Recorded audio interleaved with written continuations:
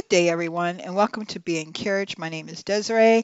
I'm only going to take a few minutes of your time, and I know the last couple of times they have been long, but I promise you today will not be a long one. I want to talk to you on the topic of a pet peeve.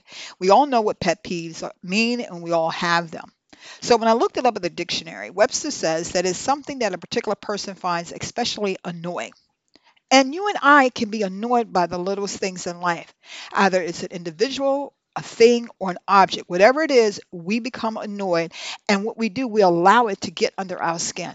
But why do we allow it to get under our skin? Could it be that it's a reflection of our own mirror? Does this annoying shows us something within ourselves that we have been ignoring and pretending that it doesn't exist? You and I need to do some detective work. We need to be like Miss Utility. So Miss Utility is a company that actually goes out and they do excavation and demolition so that they can mark the location of any underground infrastructure that have that may be affected by the project. And so we need to be like Miss Utility. We need to first ask ourselves the question, why does it annoy us?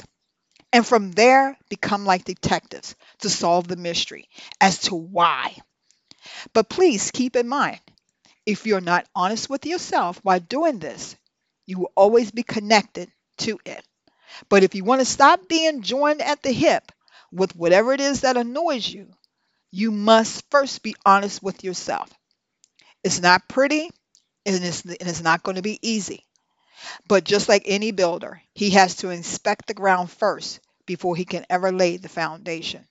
So, in closing, we need to ask ourselves some serious things. We need to put in consideration, why are we annoyed, whatever it is, at that particular moment that has you under your skin. Okay? Well, God bless you. I hope you enjoyed it. Please leave your comments. I do appreciate them. Put a like sign if you like it. God bless you, and I'll see you next time here on Be Encouraged.